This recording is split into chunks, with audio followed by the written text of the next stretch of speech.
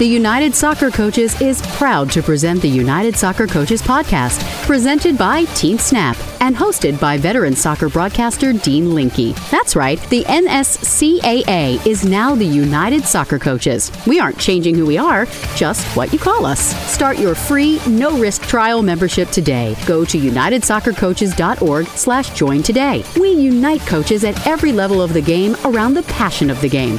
Now, here's our host, Dean Linke. Hello and welcome to the United Soccer Coaches podcast presented by Team Snap. Dean Linke here, delighted to be with you, and with college soccer for men and women in full swing this weekend, we will indeed make this show 100% about college soccer. We get started with Indiana University men's soccer head coach Todd Yeagley, the son of the godfather Jerry Yeagley, who built Indiana into the premier college soccer program. Todd, who started Indiana under his father, remember he is a former college player of the year, won the national championship as the head coach at IU in 2012, and is putting together another team this year that could add another national championship star for the Hoosiers.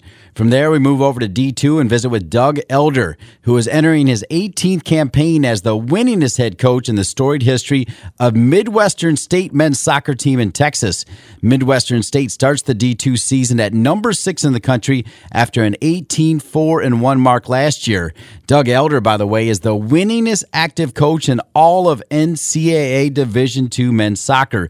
He played at Midwestern State, and now he coaches there. Entering his 18th season, he is big time, and you will enjoy getting to know Doug Elder. We stay with D2 and go to the women as we visit with another member of our United Soccer Coaches 30 under 30 class. And today it is Sierra Cardenas, entering her first year as the head coach of the women's soccer team at the D2's Colorado State University Pueblo. We pop to D3 men, again reminding you that men's collegiate soccer kicks off this weekend, and we join Dan Wagner, a Messiah grad, who enters his 16th season as the head coach of the Franklin and Marshall men's program in Pennsylvania. And Wagner has the Diplomats also at number 6 to start the season, coming off a 15-4-4 mark last year. From there, we join Chad Waller, the Director of Communications for the NAIA, as he previews men's and women's soccer in the NAIA. And remember, this show will also feature top-level coaches from the junior college ranks. And we start that today with a visit from Pima Community College women's soccer coach in Arizona at the NJCAA D1 level. That's Kendra Veliz, number 19 in the United Soccer Coaches rankings. That's a great show covering every level of the game, men and women. And we start with Todd Yeagley, the head coach of the Indiana Hoosiers men's soccer team, who are number 7 in the country to start the season and kick off the 2017 campaign Friday against Cal Poly. The son of the godfather, Jerry Yeagley, it's Todd Yeagley after this message from Team Snap. Communication, registration, scheduling. If those words make you cringe, you might need a little help managing your club or league. With Team Snap, you can get it. Their customers save up to 15 hours each week on everything they need to keep their organization humming. That means no more trips to the bank, no more lost checks, and no more colossal spreadsheets. Bring your club or league into the 21st century with Team Snap. Go to teamsnap.com/united. Now, once again, here's your host, Dean Linke. Dean Linke, happy to be with you, and I do indeed love hosting the United Soccer Coaches podcast. So grateful to Lynn Burley-Manuel, Sean Chevrolet, Ashley Goodrich, Kurt Austin, Rob Kehoe, Jeff Van Duzen, the entire gang with the United Soccer Coaches. And I love college soccer, and here we go. The college soccer season is upon us, and you think men's college soccer, you got to think Indiana. You think the godfather, Jerry Yeagley, and now just as quickly, you think Todd Yeagley. Such a great coach, such a great person, had a standout playing career for his dad at Indiana. He was named the Indiana head men's soccer coach on December 18, 2009 after 1 year at Wisconsin, and he enters his 8th season at the helm of the Hoosier program in 2017. In just his 3rd season, by the way, as head coach, Todd Yeagley led Indiana to the 2012 NCAA title. How about that? 3 years in and another star for the Indiana Hoosiers, perhaps the most successful college program of all time. We mentioned that he was a big-time player, a 4-time All-American at Indiana. He was named the 1994 Missouri Athletic Club National Player of the Year. He'd go on to play some in Major League Soccer and go on to management just a little bit as well with the Columbus Crew before the coaching bug drew him back to Bloomington, where he was an assistant coach before heading to Wisconsin and then back again where he belongs in Bloomington. Todd Yeagley, the head coach of the Indiana Hoosiers, joins us now on the United Soccer Coaches podcast. Coach Yeagley, great to be with you. Thanks, Dean. Thanks so much for having me. Yeah, delighted to kick off the show with you, Todd. And, of course, you open the season against Cal Poly on Friday. Best time of the year right now, Coach. It is. I think every coach in the country feels the same way, that there's excitement, with so much anticipation. And I think we all feel like we just don't have enough time to get ready for the opener, being this preseason so short. But we're all in the same boat, and I know we're really excited to kick this campaign off. Well, that's a great way to start our interview with you. Talk about what you did try to accomplish in preseason with your first game tomorrow. Well, we try to get some bullets and stay within those important areas, and trying to find our strengths and weaknesses heading into the preseason. We identified those and then went right into it. For ours, a few positional areas that we need to evaluate. So we had to get into large numbers pretty quick to see where we were with a few positions in our starting rotation and certainly in our depth. We worked a lot on our team shape, how we want to defend, and kind of a framework of movements and our attacking looks, and also evaluated personnel within that, what combinations work well. We have to get organized on our restarts, at least a framework at this time of the year, so that takes time. And then ultimately, within all that, we're trying to see where these players might help us within our rotation, and that's where the 3 exhibition games came in really helpful for us. We did experiment a little bit in each one a little differently, and we've also had some fantastic competition in our trainings. And we break the game down and make sure these young kids can know the principles of the game. So we do a lot of teaching in small numbers in this first 7 to 10 days, not only just for we feel the game is broken down in those moments, but second, it's a great evaluation for us. Phenomenal breakdown on the preseason from Todd Yeagley, head coach of the Indiana men's soccer team. All right, Coach Yeagley, I know your program well, but to remind everybody, who you lost, and perhaps maybe give us an idea of some new faces, at least what you want to share with us earlier. We know you lost the talented Thompson in the midfield, just an outstanding player, and we also know you'll be filling the job between the pipes as well. What can you tell us about who's gone and who's coming in, Coach?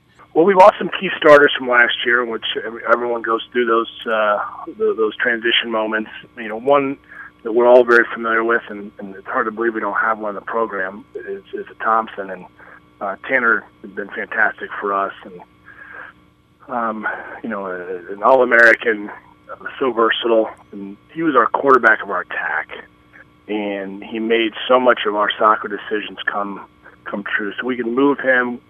He was a coach in the field, and we certainly knew that would be a missing piece. However, I do feel we've been able to adjust and do best without him with a few adjustments. That said, we lost our starting goalkeeper, which we had 2 last year. We rotated, and then we had a right back. Billy McConnell had been a starter for a long time. Derek Crevinson, a center back, had been almost a 3-year starter. We lost some attackers with Phil Fives, Richard Ballard, 2 of our mainstays up in that area of the field. So we had some spots, but the good news is we had a young goalkeeper here developing well with Sean Caulfield, who's vying very well for the number 1 spot, along with a few freshmen. Trey Muse who's come in and looked very sharp, played with the Seattle Sounders Academy and gotten some time with their second team. So that position we feel is coming along nicely. And then getting back to our attack, Tanner Thompson gone, we've added some really dynamic young players, and also asked a few of our upperclassmen to take on a new role. I think Trevor Schwartz has done a nice job of filling in on the tactical piece, and he brings a lot of our attacking sequences together as a player that could play as our number 10, and then Griffin Dorsey's come in and really, really done well in a short amount of time. Really dynamic wide player. You table that with with Mason Toy, who can play as a striker, along with Thomas War. Those are just a few of our new faces in the attack that I think we can be a little bit different in the way we do things, but similarly effective. We opened your intro talking about the Stars, the national championships for the Indiana program. Of course, you won one as head coach in 2012. As you take a look at this season, how do you set your expectations? Is it always, hey, we're gunning for national championships at IU? Yeah, it's a standing goal, Dean, and that's it's high, it's lofty, it's high, but we don't shy away from it. The players that come in here, they know that, so we don't need to sit down and in one of our first meetings and say, okay, guys, what are you here for? They know. They're here to put another star in the jersey, and there's a lot of small moments that come along with that, and with those lofty goals every year in the parity of college soccer, it's very difficult, as we all know. But I think the one thing that's clear is that we set them, and then we get back to daily and weekly and monthly goals within the group, and that might be different things throughout the season, but we have to keep them present and enjoying it. And I think that starts with just the way we train, the way that we get after our training, the environment that we create in the training allows us to stay in the moment and enjoy it and compete and not let the large goal preoccupy our thoughts, because if you're doing that, then you're going to lose sight on the moments that lead up to being able to potentially achieve that. So it's a balance, but yes, putting a star in the jersey is the ultimate goal. It's the crowning moment of any IU player's time here, and every year we go in, we're gunning for that. I'm not going to lie, I get chills as you talk about the Stars and what it means. And, this next one's kind of two questions in one because, look, we set you up as well, the son of the Godfather, who's meant so much to the United Soccer Coaches, formerly the NSCAA. You know that as well. We'll get to that a little bit later during this interview. But you played there. You were a college player of the year. You played under your dad. Your dad's still right there with you. And then you win a national championship with him watching as well. First of all, tell us what you remember about, you went away for that year at Wisconsin and then had the chance to come back to Indiana. What do you remember about thinking, oh my gosh, I'm coming back to where I grew up and how special that was for you, and then taking that special to, extra special, winning that national title, Todd? Well, I've been around the program for so long, so that I've been in every role. I've been a player here, I've been an assistant and then a head coach. So every role that I've been in, it's been so important to me because of growing up around it. And I respect every role that you have, and I think that's really important. I have a perspective from every angle as well, and so to be able to be the head coach, is an ultimate responsibility and one that is heavy. But as I've always felt in any challenge and in life, you have to look at all the positives and opportunities that come with that. And certainly the pressure of following my father, if you focus on that piece, it's overwhelming, and therefore I don't. I lean on him, and he's still a mentor today to all of us and the program. But it just take the blueprint and keep applying it and putting your own twist on it as you see fit.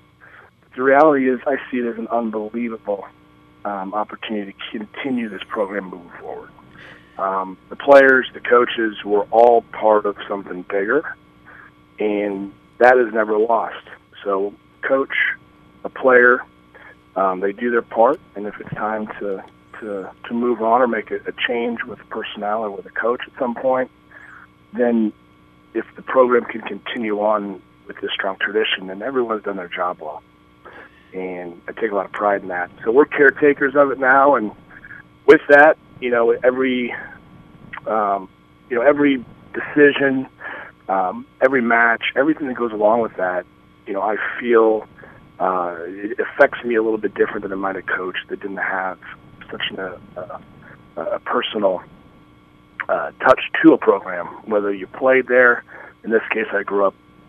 It's really been my life is IU soccer, and it's shaped me. So it makes you enjoy all the small moments when it's good, and when they're tough, you feel a little bit more. So it's an emotional deal over here, but one that gets you up and it gets you excited every day, and that's what's awesome about it. I got a big smile on my face as I think about that answer, knowing that you're representing Indiana in that way and representing a program that your dad built. And then also, one of your greatest friends ever, a guy who, when you won College Player of the Year, he was co-Player of the Year as well, Brian Mazanoff. And here he is, your associate head coach. And, because this program is for coaches, right? It's the United Soccer Coaches. I just think it's amazing, Todd, that you get to work with such a talented young man, a man who's one of your best friends as well. Talk about how that works. Yeah, I'm pretty fortunate. I mean, we say to our players often, especially when you're here as a freshman, these will be some of the most important people in your life. Some of which will be some of your best friends. Others will be important people. In this case, I've known Brian since I was 13 or 14, and we went into IU knowing each other, played at IU, and I went to the Crew and had a long time there as well. And, the most important piece, with any team and coaching unit is trust. And with Brian, it's 100% trust, and everything we do is for the good of the program. And he's phenomenal what he brings. He is selfless as they come. One of the nicest and most sincere people you'll meet. And for Brian, he doesn't need to have a final say or have the ego never gets in his way of, boy, I wish I could be the head coach. I think he just knows his contributions are huge and important, and he knows that stamp is going to make us better. And he does a phenomenal job. I'm really fortunate to have him and the other assistants I've been able to work with. But Brian is a special one, and one that IU's been fortunate to have and as a player and now as an assistant. Your dad's affiliation with the United Soccer Coaches, formerly the NSCAA, has been very special, and I know you recognize that as you also are at the convention every year. What has the organization meant to you and your family? One of my first experiences is I was in either middle school or I think it was middle school. I went to the convention, and it was overwhelming because I get to meet a lot of people through the years, coaches that I've been introduced to, being around that value program, and it just kind of blew me away to see how everyone is connected in different ways, and seeing that through my father's lens was pretty cool because of how many things he's done in the game. To see a high school coach or a youth coach from a different part of the country come up to him and talk about an experience they shared together, a player that maybe came to IU, a coaching friend of a friend who would come up and say, hey, I really appreciate everything you've done, and you've influenced this person who has influenced me. I mean, it just snowballs, and I get to see that at a young age. And so every year I go, and certainly I've been going on a regular basis ever since I was in the coaching ranks. What I've taken away, what I've learned, the people I've met, to me it charges me every year. When I leave, I'm more excited. I take some ideas away. I typically go back and I start getting to work on some things that were churning during the 2 or 3 days that I was at the convention. And ultimately, you realize that we're in a business that people are very important. Relationships are important. It's the heart and soul of coaching. We teach, and relationships are a big part of that. And to be able to spend time with other coaches of all different levels, I think is really important. So that's really shaped my family. It's certainly shaped me. And it's always a highlight time to go is spend time with those folks. And the association continues to make a big impact on coaches all over the country in so many ways. So big impact on our family. We got to rack that right there. We got to end it right with that answer. Fantastic. And we got to go to work, right? Because the Indiana Hoosiers start on Friday against Cal Poly. And I'll tell you, folks, on September 8th, it's Indiana, Maryland. I'll have the call with Bloomington's own Chris Doran on the Big Ten Network. Cannot wait. Indiana featured 4 times on national TV, 3 on the Big Ten Network, 1 on ESPNU against Michigan State. The Hoosiers, Todd Yeagley, kicks off our show. Coach, good luck. We'll see you for that Maryland game. Thanks so much for all you do, and really appreciate being with you today. Thanks, Steve. Thanks for everything you do. Appreciate it. Here's the deal. You meet any member of the Yeagley family, his dad, Jerry the Godfather, his mom, Marilyn, his wife, his boys, all of them absolutely wonderful people. All right, what a great way to start the show. Coming up, another big-timer, Doug Elder, the winningest head coach, active head coach in D2 men's soccer. He leads the Midwestern State men's soccer team in Texas, and he's up next. NSCAA is now United Soccer Coaches. We help you develop into better coaches so you can develop better players. We aren't changing who we are, just what you call us. Join in the month of August and save $15. Go to unitedsoccercoaches.org/join today. Looking for ways to improve your training sessions? Quick Goal has supplied the highest quality soccer goals, seating, field, and training equipment for over 30 years. From backyards to the world's greatest pitches, Quick Goal has products essential for every level of the game. As an official partner to the United Soccer Coaches and technical partner to U.S. Soccer, Quick Goal knows what equipment you need to take your game to the next level. Visit quickgoal.com to satisfy all your equipment needs. Now, here's Dean. The United Soccer Coaches podcast rolling along. I want to thank the great Todd Yeagley, head coach at Indiana, trying to chase down yet another national championship at one of the most prestigious soccer programs in the country. Speaking of prestigious, how about the job Doug Elder has done? He enters his 18th campaign as the winningest head coach in the storied history of Midwestern State men's soccer in Texas. And by the way, the winningest active coach in all of NCAA Division II, 18 years in a row. And here you come, Coach. Thanks for being with us. I appreciate it. Thanks for having me on. Number 6 to start the season, according to the United Soccer Coaches preseason rankings. Do you pay attention to that at all now that? No, I used to when I was a younger coach because I thought that meant something. But it's usually how you finish up. And, you know, we had a great run last year. And I guess in the last 2 years we've lost 5 games. And so we've had a good 2-year run. And they kind of give you some respect from what you did the season before and kind of leave you there. But we've been there before. I remember going in number 3, and then we lost 2 out of our first 3 games, and we were like number 70. So the rankings are there for now, but we all know that they don't last long, so I don't put a lot into that. Great way to put it. As we said in your open here, the winningest active coach in all of NCAA Division II. You've done an amazing job. You went to school there. You played soccer there. It must be a pretty special place. Tell us what makes Midwestern State University so great, Coach. Well, it's kind of funny because, you know, a lot of people, when you say Wichita Falls, they think of Wichita, Kansas. And, you know, we're here in North Texas, 2 hours north of Dallas and 2 hours from Oklahoma City. So we're at a good location. It's kind of like a lot of people when they come here on visits, we get a lot of Texas kids, you know, because we're Houston, Dallas, Austin area, and they come on our campus and they're shocked. I mean, there's campuses with 2,000 students, and we have about 6,000 students, and, you know, we've had a great program for 45 years, and I think we've only had a total of like 3 losing seasons in the history of the entire program. So it's a great soccer pass, great soccer school. We have our own stadium. We have a very nice redone locker room with a lounge area and graphics everywhere. And it's really shocking to a lot of people when they get here because a lot of them don't even know where Wichita Falls is.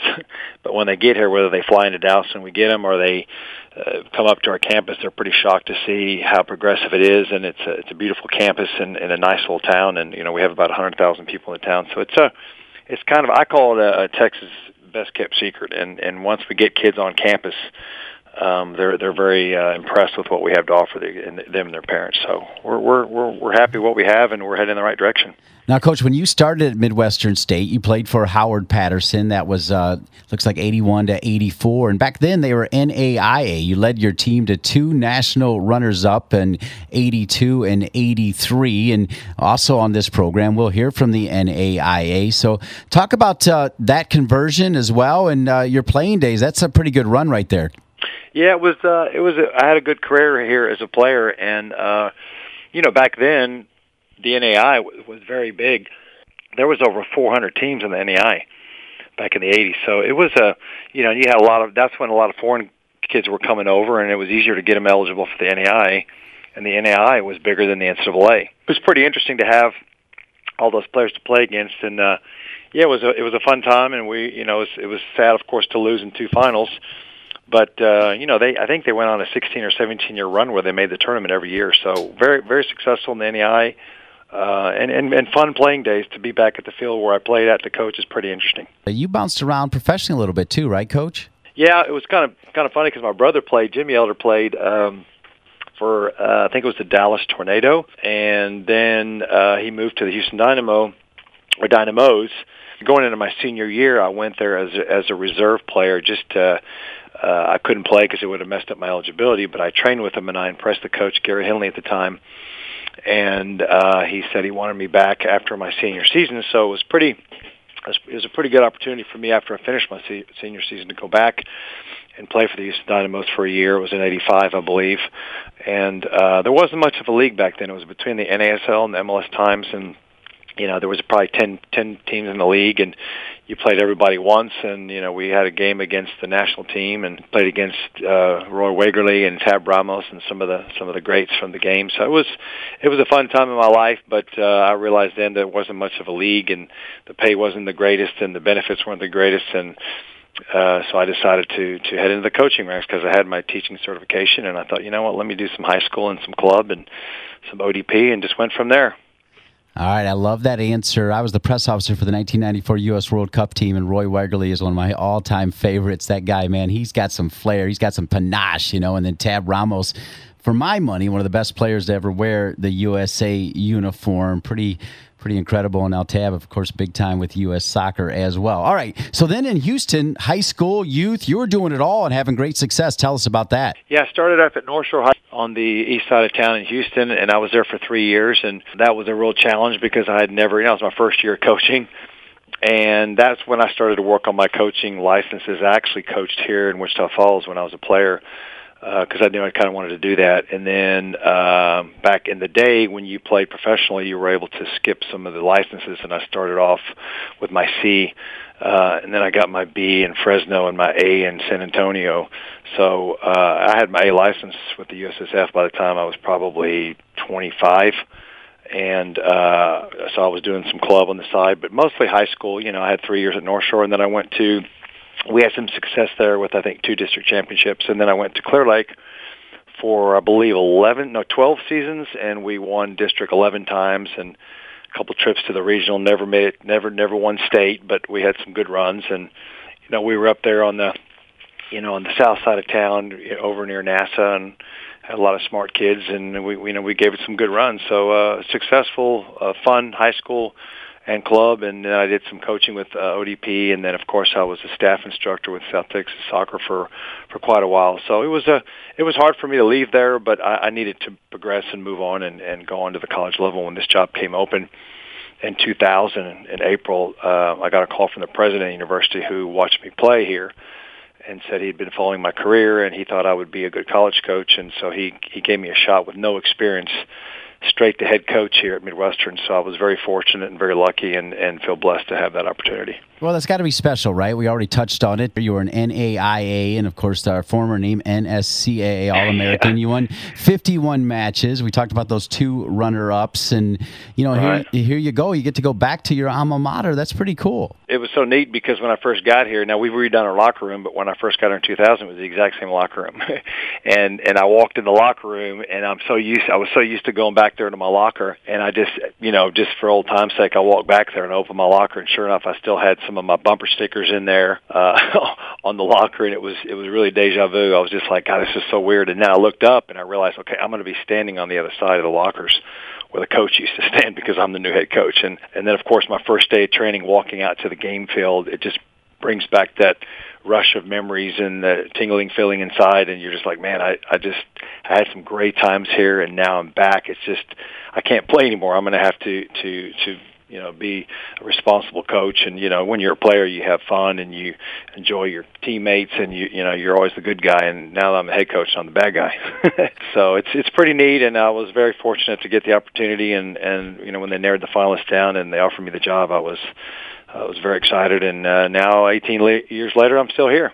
Still here, a couple Final Fours. Last year, 18 wins, second only to the 19 you had in 2008. You take those two Final Fours, you take the quarterfinal again last year, which you've done a couple times.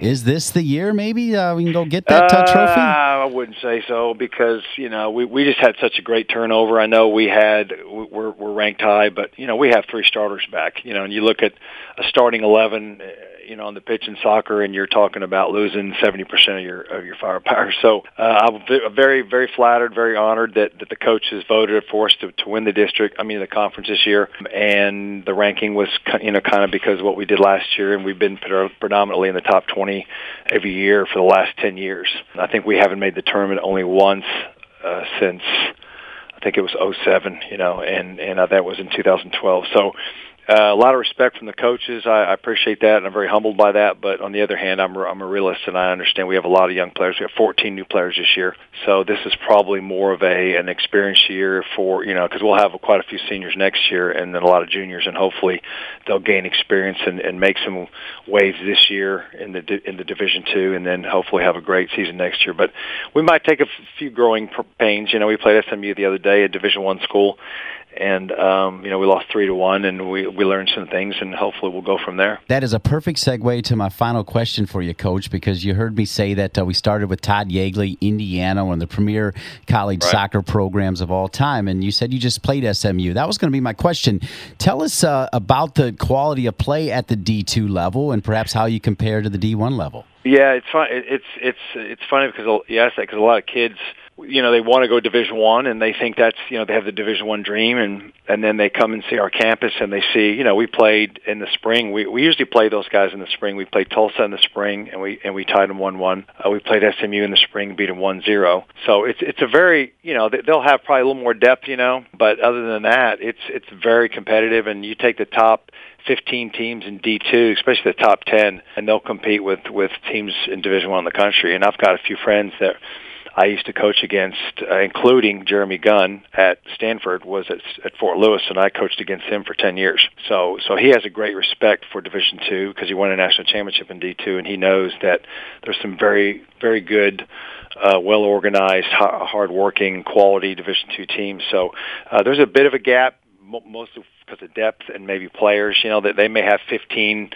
very good players that won't let the level drop, and we may have 9, and then sometimes you got to hide a couple of kids. But it's we play SMU every year, Tulsa every year, any D1s we can get a hold of, whether it's Oral Roberts or Missouri State. We try to play as high quality as possible, and we compete with them all. The man does not lack confidence. That's probably one of the reasons why he is indeed the winningest active coach in all of NCAA Division II. And guess what? He's going to keep on adding wins this year. A nice team.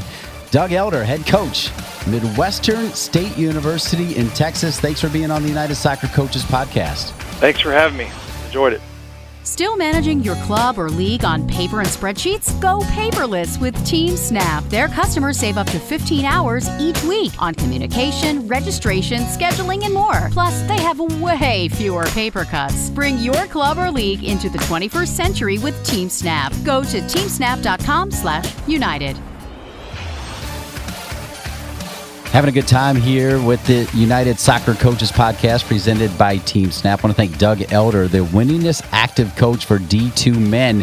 Now we switch to D2 women, but we also have the extra special bonus of also being able to recognize another member of the 30 under 30. Yes, we normally wait to the end of the show, but we're not doing that. We're going D2 men, D2 women. And a member of that 30 under 30 class is Sierra Cardenas, who is now, by the way, the head coach of the Colorado State University Pueblo women's soccer team. Congratulations on your new appointment. Thanks, Dean. Yeah, I'm super excited for the things that life has brought me in the last few months, including the new appointment and being announced as part of the 30 under 30 class for this year. I mean, things couldn't get any better for me right now. Yeah, indeed. That's an impressive double for sure. Talk about the process of applying for the 30 under 30 program. Well, it was actually my third time applying, and I was fortunate enough to be selected this year. So it's definitely a process, I think, that you got to be committed to with the application. They have quite a few essay questions that really make you think. So just being able to grow in the past few years since I decided to try to get involved with the program helped me kind of understand what it's about. Fortunate enough to be selected this time around. Couldn't be more excited. Yeah, and I feel like you're going to be a leader in the program, right? Because there are a lot of coaches that are doing some pretty neat things, but I don't think there's that many coaches that are head coaches already as part of the 30 Under 30 program. So it gives you a chance to lead, Sierra. Yeah, I mean, it's not something that I really thought about till you brought it up, but that, it makes me excited, and leadership is something that I've been studying very heavily. So, I mean, I'm happy to step into the role, whatever the program needs. You're from Wheat Ridge, Colorado. I love that area, big time Colorado. So it's obviously nice for you to be back in Colorado. You were obviously a fantastic goalkeeper in high school, and then you played 4 seasons at Eastern New Mexico University. You were a 2-time team captain. You hold the school record for the most goalkeeper wins in a season, most career shutouts, most career minutes played, most career games started, and recorded the most shutouts in a single season, 6. That's twice. Talk about your decision to play soccer at Eastern New Mexico. I went down on the visit, and the small town kind of stuck out to me, and I really enjoyed the team when I went down on my recruiting trip, so it just seemed like a right fit, just felt right. Being from Colorado, I spent a lot of time in smaller rural towns and in the mountains, and just kind of feel at home in a small community. So ended up down there for 4 years, and even though, it was really, really rural and kind of very different from Wheat Ridge, which is in the Denver metro area. It was a little bit of a culture shock, but I wouldn't change the experience for anything. I think it was a key part of what started my coaching career, because after I was done playing, I was asked to stay on for a year as an assistant there, and that's when things started to take off. Well, I know you've got a Bachelor of Science degree in environmental science, so obviously you're not doing that, right? So when did the coaching bug grab you? It sounded like even while you were playing, because you stayed there. Yeah, that was kind of it. I had a hard time figuring out exactly what I wanted to do, and I never fully considered coaching as a viable career option until I was asked to stay on that extra season, thank goodness, and that's when it kind of bit me that, hey, you know what? I think this is pretty cool. Then I moved back home to Denver, and kind of when people heard I was back, the coaching job started coming to me, and I took it as a sign that, I need to follow this thing, and it's turned out okay so far. All right, so give us that path. I think you were an assistant coach just for a few years, and then the last 2 years you were a head coach at a junior college. Once I moved back to Colorado, I was fortunate enough to join the program at Otero Junior College, which has regularly been in the top 20 national rankings in the junior college ranks. So I was an assistant there for 2 years. Jamie Hutchison was the head coach. At that time, he was actually part of the inaugural class of the 30 Under 30 program, so that's pretty cool. I kind of got exposure to that early and saw what it was all about and always wanted to be a part of it. He got a position at the University of Arkansas Pine Bluff, and I was fortunate enough to take over the program and continue its success for 2 years as the head coach there. And just recently in April was able to make another move into the Division II ranks, into the Rocky Mountain Athletic Conference, which is kind of a place I really wanted to be since I started coaching in the college game. So I feel truly fortunate and just blessed and excited, and keep working hard to keep things rolling. What do you remember about the process of applying to be the head coach at Colorado State University, Pueblo? I had applied to a couple jobs, and I think each one I learned more about kind of what it took to stand off, to jump off the page. Where I was previously at Otero was only an hour southeast of Pueblo, so I was fortunate enough to have quite a few ties within both the local community and the community on campus. So I had a few connections that I think might have helped me out, in the long run, people being able to speak on my behalf. Got to have the Skype interview, which is always nerve-wracking, trying to figure out the right setting and things to get into the right mindset for that. And got called to campus and got to meet with quite a few people, got to meet with the team, which is what's probably going to stand out most in my mind for a while, because the team they just came off their best season in program history in 2016, got second in the Rocky Mountain Athletic Conference in their first ever national tournament bid. So they were really challenging me. Coach, what do you have that's going to take us back? What are you going to do to get us there, to keep us here? And it was by far the hardest part of the interview, but it helped me to know that this was the right place for me, because the players have the right attitude. the right mindset that I think we need to be successful. So overall, the interview showed me that it was not only a place that I wanted to be, but it was a place that fit what I was trying to do already. Finally, Sierra, a lot of great goalkeepers, they try to get into coaching and they kind of get typecast as just a goalkeeper coach. Why does being a goalkeeper prepare you to be a head coach? Oh, great question. I think as goalkeepers, even when playing, we just spend a lot of time observing the game and trying to keep things organized, but also trying to figure out how to stop breakdowns from happening and watching the game and learning. And I think that makes a good coach. Just naturally, I've heard that goalkeepers make the best coaches because of that fact that they watch so much of the game. So, and not only that, but goalkeepers are kind of charged with the task of being a leader and talking. So when I have to yell really loud, my players call it my goalkeeper voice because I gotta kind of dig and get my voice projected. So it helped me out quite a bit, just learning about the game from the position. You got a season to focus on now, but after the season, you'll have the convention, United Soccer Coaches Convention in Philadelphia, where we'll recognize you and the 29 other members of the 30 Under 30 program. Real quickly, final question. What are you most looking forward to as part of the 30 Under 30? Oh, man. I mean, everything. It's something that I've wanted to be a part of, and the educational opportunities and being able to attend the events that the United Soccer Coaches has put on has really just helped grow my love for the job. And, we tell our players all the time, you're part of something bigger than yourself. But I think as coaches, that's really what the United Soccer Coaches helps us with, is knowing that, hey, we're something bigger than ourselves. So to be able to be more of a part of the association and be involved in the convention and getting to meet new people and networking and learning and growing and the opportunities that this program presents with the mentorship and the educational opportunities, I think I'm just looking forward to how much I'm going to be able to grow through the whole experience. Sierra Cardenas, head coach of the PAC Women's Soccer Program, Colorado State University, Pueblo, and a member of the United Soccer Coaches 30 Under 30. I'll see you in Philadelphia, and good luck this season. Make some noise out there in Colorado. Thanks, Dean. That's the plan. Appreciate your time this morning. I like her energy. Sierra Cardenas, she's strong as a member of the United Soccer Coaches 30 Under 30. Up next, we move to the D3 level and are joined by Coach Dan Wagner, the top man for Franklin and Marshall men's soccer team in Pennsylvania, Lancaster to be exact. And my wife's alma mater, Leah, a little plug for you. Roll it on, the United Soccer Coaches podcast. Great to be with you, everybody. The NSCAA is now United Soccer Coaches. As the largest soccer coaches community in the world, we unite soccer coaches around the love of the game. It's in our DNA. No matter where in the coaching journey you are, we help you develop into better coaches so you can develop better players. We aren't changing who we are, just what you call us. Start your free no-risk trial membership today. Go to unitedsoccercoaches.org/join. Want 15 extra hours each week? Team Snap can help give it to you. Their customers save tons of time every week on communication, registration, scheduling, and more. Bring your club or league into the 21st century with Team Snap. Go to teamsnap.com/united. Now, here's Dean. Time now to talk NAIA soccer here on the United Soccer Coaches podcast, and we are pleased to be joined by, yes, a familiar voice on this program, Chad Waller, now in his 10th year as the Director of Athletic Communications and Media for the NAIA, who featured prominently last year, and he'll get things started talking NAIA soccer for men and women. Chad, thanks for being with us.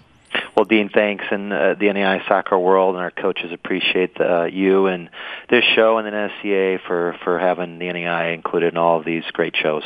All right, and there you go. And now we're the United Soccer Coaches as well. It's going to take a little time, right? New name, but same mission here as the United Soccer Coaches podcast. And we can't wait for your contributions throughout the year, and then also the ability to talk to some of your featured coaches for men and women. All right, let's get things started. Let's first talk NAIA women's soccer. How about a quick recap on last year and what you're looking forward to this year? Last year in Orange Beach, Alabama, was our national championship, and Northwestern Ohio won their first ever women's soccer title. And really, they're loaded again this year, Dean, with the Player of the Year and Camilla Anderson. She scored 35 goals last year. She's expected back and just ready to reload and looking for a repeat of the title. So Northwestern Ohio. And also I'll mention Spring Arbor. They were the runner-up last year. They won the title 2 years ago. So they're expected to do some things again in the NAIA women's soccer world. Looking at your preseason rankings for the women, give us a highlight on your top 5 teams. I'm sure those two are also in there. Yeah, so Northwestern Ohio starts off the year as the preseason number 1, Spring Arbor runner-up number 2, and then a couple other teams there to mention. Vanguard at number 3. You know, they're no stranger to our coaches poll. They've been ranked in every straight poll since the 2012 season, so they're expected to do some great things. And another team to mention, number 4, Benedictine, same thing with them. It's a very strong program. They've been ranked every poll since the middle of 2013. So a lot of great teams and a lot of great action starting out for NAIA women's soccer. All right, let's switch to NAIA men's soccer. Recap last year and look to this year. Last year in NAIA men's soccer, Hastings College out of Nebraska won their second ever title. They defeated Rio Grande by a 1-0 score. Really, Hastings has been a strong program. They've been to the national tournament each of the last several years. They are expected to be a strong contender again for the title in 2017. They expect back the player of the year as well for their men's program, Daniel Whitehall, who scored 34 goals last year. You know, like I said, runner-up Rio Grande, always a team to be there at the end of the year. Number 2 preseason ranking for the Red Storm out of Rio Grande. Lindsey Wilson is another strong program each and every year. Lindsey Wilson owns the NAIA record for most national championships in men's soccer. Another program, Oklahoma Wesleyan University, is normally has a really strong regular season. They're in a conference that they seem to really dominate. They traditionally have made our postseason. And then Baker University, another strong program in the top 10, preseason top 10, that we keep our eyes open on. 10th year in this role. You obviously love what you do, and I got to believe you love what NAIA athletics means to these young men and women. Definitely. It's great to really work at a national association where you get to be a part of the best, meaning be a part of the national championship experience. I've worked men's or women's soccer and done marketing for the national championships each of my 10 years and just loved it. If I could make a couple mentions about our championship venues, Dean, it's great to see that we've got commitments from our national championship hosts in these 2 sports. Women's soccer has been in Orange Beach each of the last 5 years. This will be their 6th year, and we've got a commitment from that community to host our championship for women's soccer through 2020. So great location, great venue. The SEC women's soccer also has their conference tournament there. So it's a great venue, great pitch to have NAIA women's soccer. And on the men's side, 2017 will mark the 4th straight year in Delray Beach, and Kaiser University, a wonderful host, one of our institutions, just makes a great experience for our student athletes. To me, it's gratifying, it's rewarding as a staffer here at the national office to be a part of the student athletes' experience and just try to enhance that by marketing and telling their story. Quick website to follow the NAIA action all year? NAIA.org, and of course, we're very visible on social media platforms, Twitter, Facebook, and Instagram. At NAIA is the handle, #NAIA Soccer. Well done, Chad Waller, 10th year as the Director of Communications and Media on the athletics side for the NAIA. Thanks for being with us. We look forward to hearing from you all year long and also hearing from the great coaches that coach NAIA men's and women's soccer. Well done, Chad Waller. Absolutely. Thank you, Dean, for your time. Next, we talk junior college and a visit with Pima Community College women's soccer coach Kendra Belize. Looking for ways to improve your training sessions? Quick Goal has supplied the highest quality soccer goals, seating, field, and training equipment for over 30 years. From backyards to the world's greatest pitches, Quick Goal has products essential for every level of the game. As an official partner to the United Soccer Coaches and technical partner to us, U.S. Soccer, there's no period there. As an official partner to the United Soccer Coaches and technical partner to U.S. Soccer, Quick Goal knows what equipment you need to take your game to the next level. Visit quickgoal.com to satisfy all your equipment needs. Remember, the United Soccer Coaches podcast features soccer at all levels, including the junior college ranks, and we are pleased to be joined by the head coach of the women's soccer team at Pima Community College, the Aztecs women's soccer team. Their head coach now in her 15th season, count them 15, and it's Kendra Belize. Coach, thanks for being with us. Thank you. Yeah, great to be with you as we love spending time at the junior college ranks as well. You're getting started on your 15th season, coming at number 19 in the country in the United Soccer Coaches rankings. 15 years. You ready to crank it up again, Coach? We are. We're excited about this year and this season. We have a good group of returning sophomores who have shown a lot of commitment in the off season. All right, tell us a little bit about your community college. It's right there in Tucson, right? Yes, it is. It's one of the two soccer programs in Tucson. Of course, there's the U of A, and then there's Pima Community College women's soccer. All right, and tell us about your path, because I understand you were born in New Jersey, and then you made your way to Tucson. When did you do that? When I was 8 years old, and that's actually when I got started in soccer. Moving to Tucson, I met some friends that played, and we joined up for the team. Then where'd you go? Where'd you go to college? What'd you do? Did you play in college? I did. I went to Boston College. Growing up on the East Coast, I thought it might be a good idea to go back to school over there and play for school. So you actually played at Boston College. That's a nice program. Yes, I was very happy with that choice. I love the school and I love the area. And we were a 20-minute ride from the city downtown. And tell us who you played for with the Eagles. Back then it was Therese Biancardi. And what did you learn from that coach? I learned a lot just really about college soccer. Obviously, there's a growing up process going into school like that. And there was a lot of girls from East Coast, so it was different and kind of back to my roots. It was definitely a learning process from, going in I was 17 when I started. And playing against some seniors that were bigger and older, and that was where the learning began, was with those juniors and seniors. What position did you play at Boston College, and when did the light go on saying, you know what, I want to be a coach? Particularly like to know what your major is as well as we try to connect the dots. Well, there's not much of a connection there. I was a mathematics major, and I actually chose that because I thought it would give me a lot of different options or opportunities. I also minored in education so that I would have the opportunity to teach if I wanted to. The coaching came just from my love of soccer, and I was given an opportunity to coach through somebody I knew, an A-licensed coach that I was hoping to learn from. Once I had my kids, it just seemed like a really good fit. Tell us about that. How many kids do you have, and what are their names? What are they up to? I have two. My son is 12. His name's Diego, and my daughter is 10. Her name is Emma, and, of course, they both play soccer.